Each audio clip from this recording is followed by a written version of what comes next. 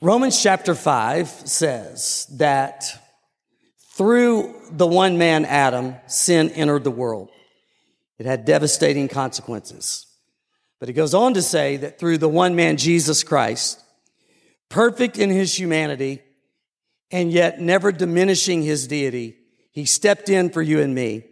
He stepped into the place and bore our sin. It's what Easter was all about. It's not just a holiday, but a truth. He died for our sins. He rose again so that now grace just overwhelms the impact of sin, and whosoever that calls on the name of Jesus will be saved. It's the heart of Jesus that none would perish, but that everyone would come to repentance. For God so loved the world that he gave his only Son, and whoever believes in him will not perish, but have everlasting life. And that everlasting life comes to you and me as we put our faith in his grace. Now, when you read Romans 5 and you see the magnitude of sin, but the greater power of grace, it helps us to understand why Romans 6 would start with a question. Now, I normally read from the NIV or the New Living Translation. I love the NASB. But today, because of the wording that the Message paraphrase uses, I want you to hear this, and we're going to take it together. Now, I'm going to read a large portion of Scripture. I have been told when it comes to preaching that if you read large portions of Scripture, you may lose people's attention. I've never agreed with that. What I'm about to read is the most important thing I'll say all day, which is the Word of God. And it is so active, it is so relevant, it is so powerful. And I pray that it just finds your mind and heart with a fresh impact today. This is Romans 6, Message paraphrase. So what do? Keep on sinning so God can keep on forgiving? I should hope not. If we've left the country where sin is sovereign, how can we still live in our old house there? Or didn't you realize we packed up and we left for good?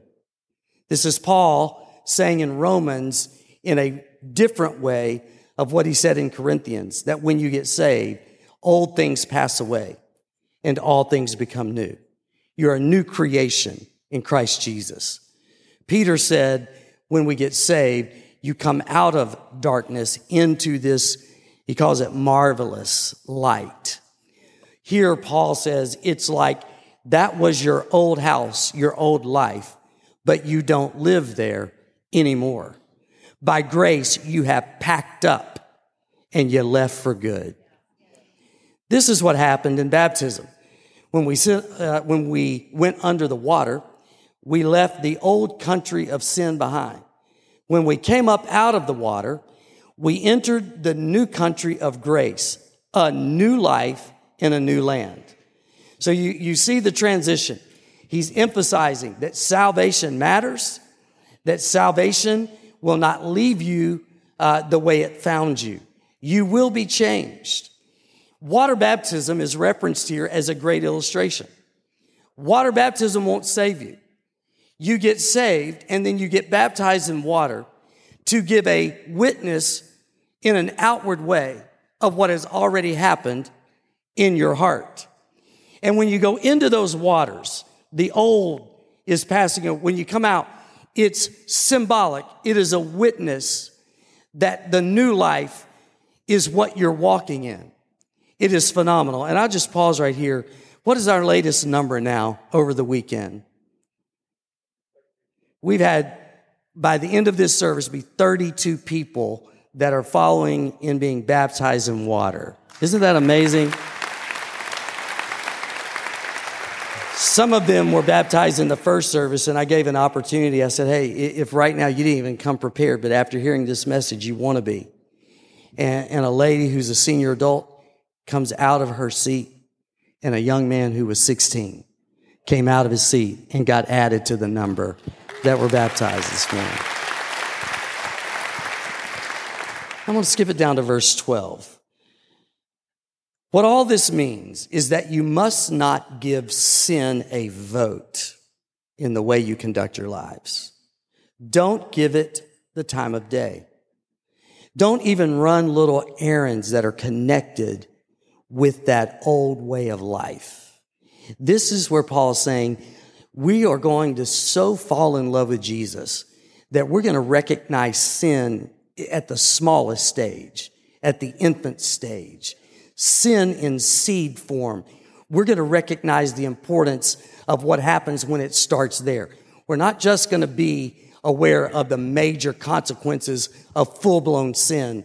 We're going to be aware of the very appearance of evil, and we're not going to run after these little errands that are connected to that old way of life. Here's what we're going to do. Throw yourselves wholeheartedly and full-time.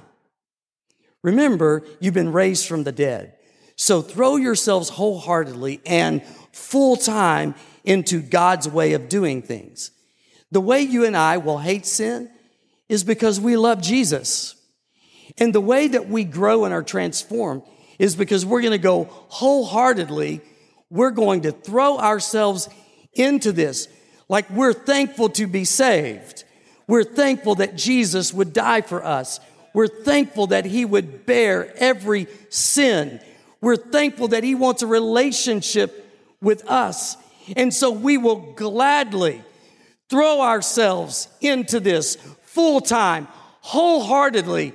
And that is the very best way to keep from running after every little invitation to compromise. Sin can't tell you how to live. After all, you're not living under that old tyranny any longer. You're living in the freedom of God. Paul is saying, as you look back over your history, if there's been a lot of alcoholism has just had its way in your family line, and a grandfather, a great-grandfather, a father was that way, it's tried to make its way into your life. When you get saved, you don't live under the old tyranny any longer. That's the power of grace. You are living in the freedom of God. So since we're out from under the old tyranny, does that mean we can live any old way we want? Since we're free in the freedom of God, can we do anything that comes to mind? Hardly. You know well enough from your own experience that there are some acts of so-called freedom that actually destroy freedom. Offer yourselves to sin, for instance, and it's your last free act. Like that's because sin wants control. Sin wants control. Sin is about addiction. It is about slavery. But offer yourselves to the ways of God, and the freedom never quits. This is amazing. All your lives, you've let sin tell you what to do. But thank God you've started listening to a new master, one whose commands set you free to live openly in his freedom. I'm using this freedom language because it's easy to picture. You can readily recall, can't you, how at one time, the more you did what you felt like doing, not caring about others, not caring about God, the worse your life became and the less freedom you had. This is Paul just getting so real with us about how it really works. And now, think about how much different it is now as you live in God's freedom. Your lives healed and expansive in holiness. As long as you did what you felt like doing, ignoring God, you didn't have to bother with right thinking or right living or right anything for that matter. But do you call that a free life? What did you get out of it? Nothing you're proud of. Where did it get you? A dead end.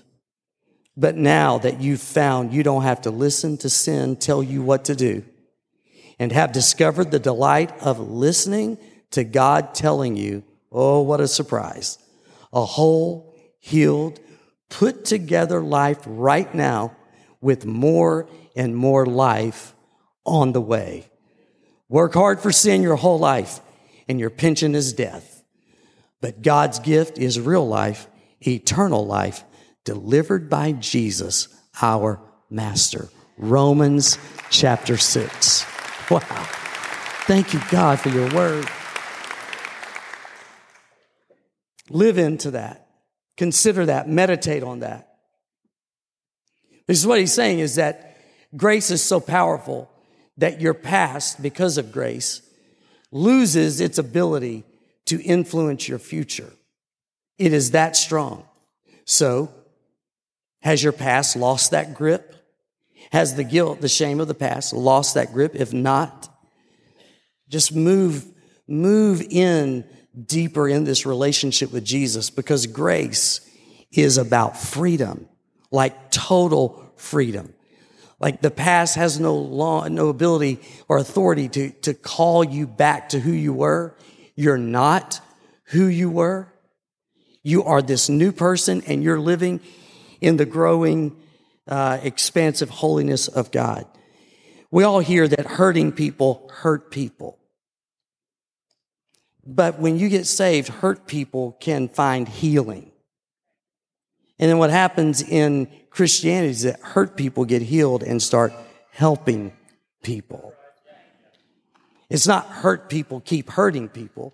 No, there's grace for that. There's healing for that. And so we don't have to be who we were. We don't have to do what we've always done. This is so powerful that you can live in this freedom of only needing the approval of God. All you need is the affirmation of God. More than ever, there is a challenge to what I call an approval addiction. People watching so carefully how many likes they get on a given post on social media. People who may never have been affirmed as a child, as a teenager, and they find themselves doing so much because they want and need that approval out of that brokenness of the past. But what Paul is saying is that if you come into a relationship with Jesus, grace is so profound. Grace is so good that you will find yourself healed from the impact of not getting that kind of affirmation from the people who should have been saying it. You still can live in the freedom where you don't wake up every day maneuvering and posing and posting to get that approval, because you don't need that anymore, because you have the approval of the very one who created you, the one who knew you before he formed you. And you don't go to bed looking over your shoulder. You don't wake up in this anxiety. You wake up in the approval of the very grace of God in your life. That's freedom. It's freedom. So to live it out, Paul is saying you got to realize that you're not who you were. So take sin seriously. In fact, he's getting at the idea of hating sin. If I don't hate it, I won't leave it. And I'll not hate it just as a defensive measure. What's going to empower my ability to hate sin is my love for Jesus. What Paul is showing us here is that you're not saved into religion where you get a list of do's and don'ts, and now by sheer discipline, you try to say no to all of that and yes to all of this. You're saved into a relationship. Nobody hated religion more than Jesus. It destroyed people. It demoralized people. Jesus saves us and invites us into a relationship. And as you grow in that relationship, the freedom keeps expanding. The capacity of God is open to you. And as you grow in that love for Jesus, you start picking up this alertness to sin in its seed form. Let me show you how sin works. It starts with a desire. That desire will be met with a deceptive temptation of the enemy of your life to satisfy that desire in a sinful way. At that moment, you have an opportunity to disobey. It's called sin.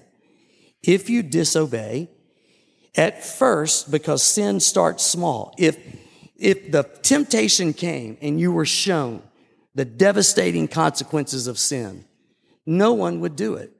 Satan crops that out of the picture, and he only shows you the enjoyment, the fun, the high, the pleasure side. He's going to hide the devastating consequences. And if you disobey, and then you keep disobeying because your mind says, hey, I'm managing this. No one knows. I'm not hurting anybody. And you keep crossing that line, and you keep crossing that line. You find yourself delighting in it. You go back to it. But you end up not being able to do a day without it. And now the game has changed. Now it has you.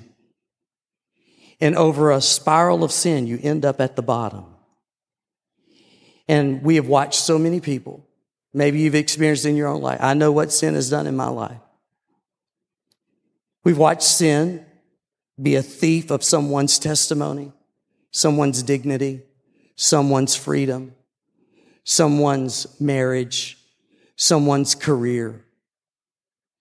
And if we saw that at the beginning, no one would ever cross the line. Today's challenge is to so fall in love with Jesus that you become alert to sin at the infant stage, that you don't even need to see the consequences. And this is the critical part of this message. When you start these subtle and small compromises, even then you feel this uniqueness and difference in your relationship with Jesus. And I want us to be so in love with Jesus that we would not even allow that. We don't want to just avoid the devastation. We don't want to taint. We don't want to mess up in the smallest way this incredible relationship with the one who saved us. That's the key. The Bible says, flee the appearance of evil. Who even thinks about the appearance of evil unless you are willing to consider sin when you don't feel all the consequences, when you're not seeing where it could go, when you are thinking this is no big deal. The way we consider how big a deal it is, even when it's small, is because we're so in love with Jesus that we recognize, oh, I see what this is about. And there's not a chance I'm going to entertain that because I don't want that preach. I don't want that disconnect in my fellowship with Jesus. I'm not saying he won't love you. I'm saying you feel the difference when you're living in compromise in your relationship with Jesus. So when you read the Bible, when I was reading that scripture, my goal for all of us would be read the Bible to love Jesus more. Worship to love Jesus more. Come to church not just because it's a great thing to do. Come to church as a way of adding this experience to your life to love Jesus more. Get in community to love Jesus more. I didn't read today so we'd have more information. I read so we would love Jesus more. Because we're talking about what he did for us. We're talking about what it is now for us who know Jesus. And if we do all of this to love him more, that's relational. And that's the very empowerment to see sin for what it is, even when it's small. John said, if you love me, you'll keep my commandments. I don't know how you've heard that all of your life. There was part of my life I heard that as, it came across to me as religious until somebody helped me and said, no, read it again, read it again, read it again. If you love me, relationship with Jesus is the power for obedience. Relationship. I love what Jeremiah says. He says, those who seek God will find God when they seek him with their whole heart. That's my call. Being a pastor now for 33 years, if we don't go all in, we just are going to live a life so beneath what Scripture offers, so beneath what Jesus saved us to know, so beneath the influence we could have.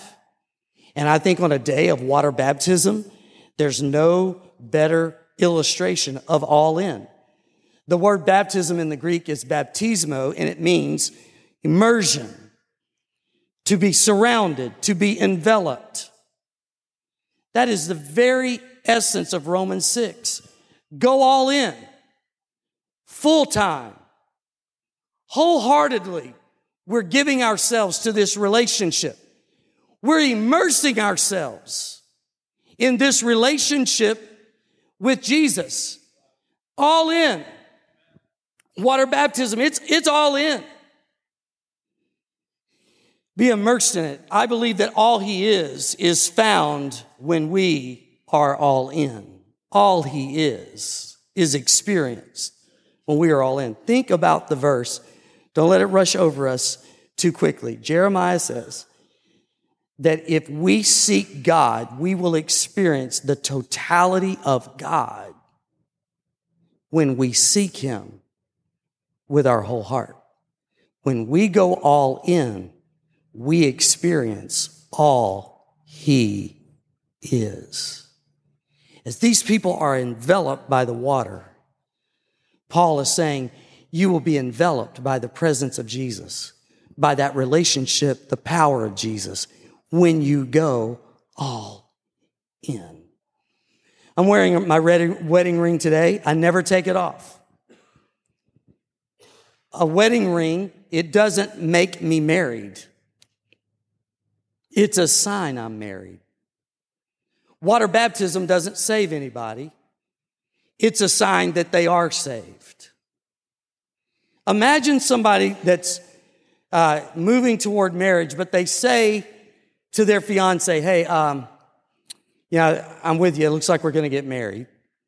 However, I don't want to change my status on Instagram or Facebook. I'm going to need a drink of water on that. Imagine saying, look, I don't really ever want to wear a ring. Let's just keep it on the down low. Can you imagine? That's a person who's like, hey, we're married. I don't want anybody to know.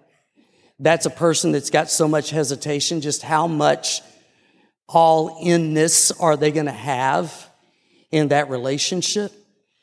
I mean, when it comes to marriage, I wish we had wedding rings on every finger. Mary!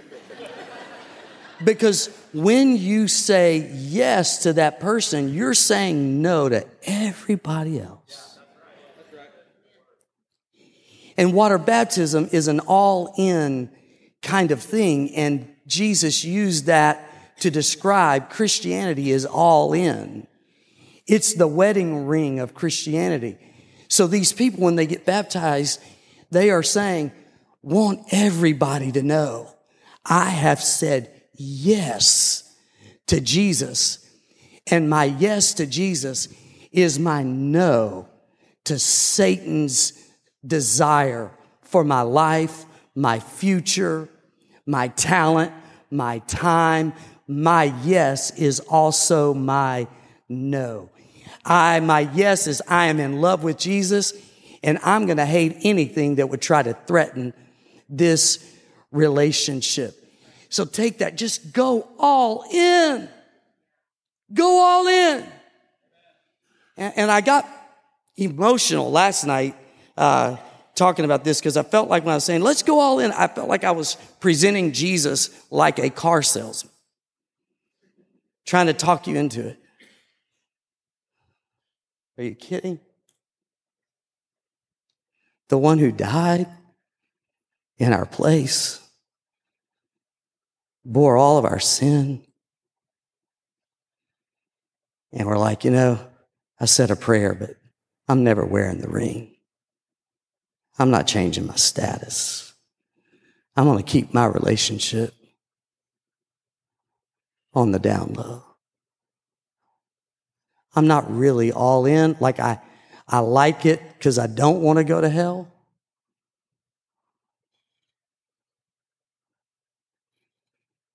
I preach to you a Jesus who loved you so much that he gave his life for you gladly.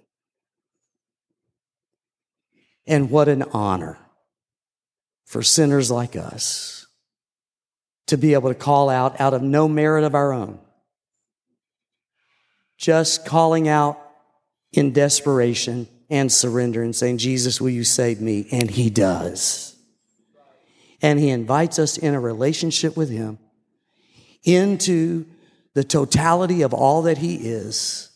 And all that he is found at the address of all in.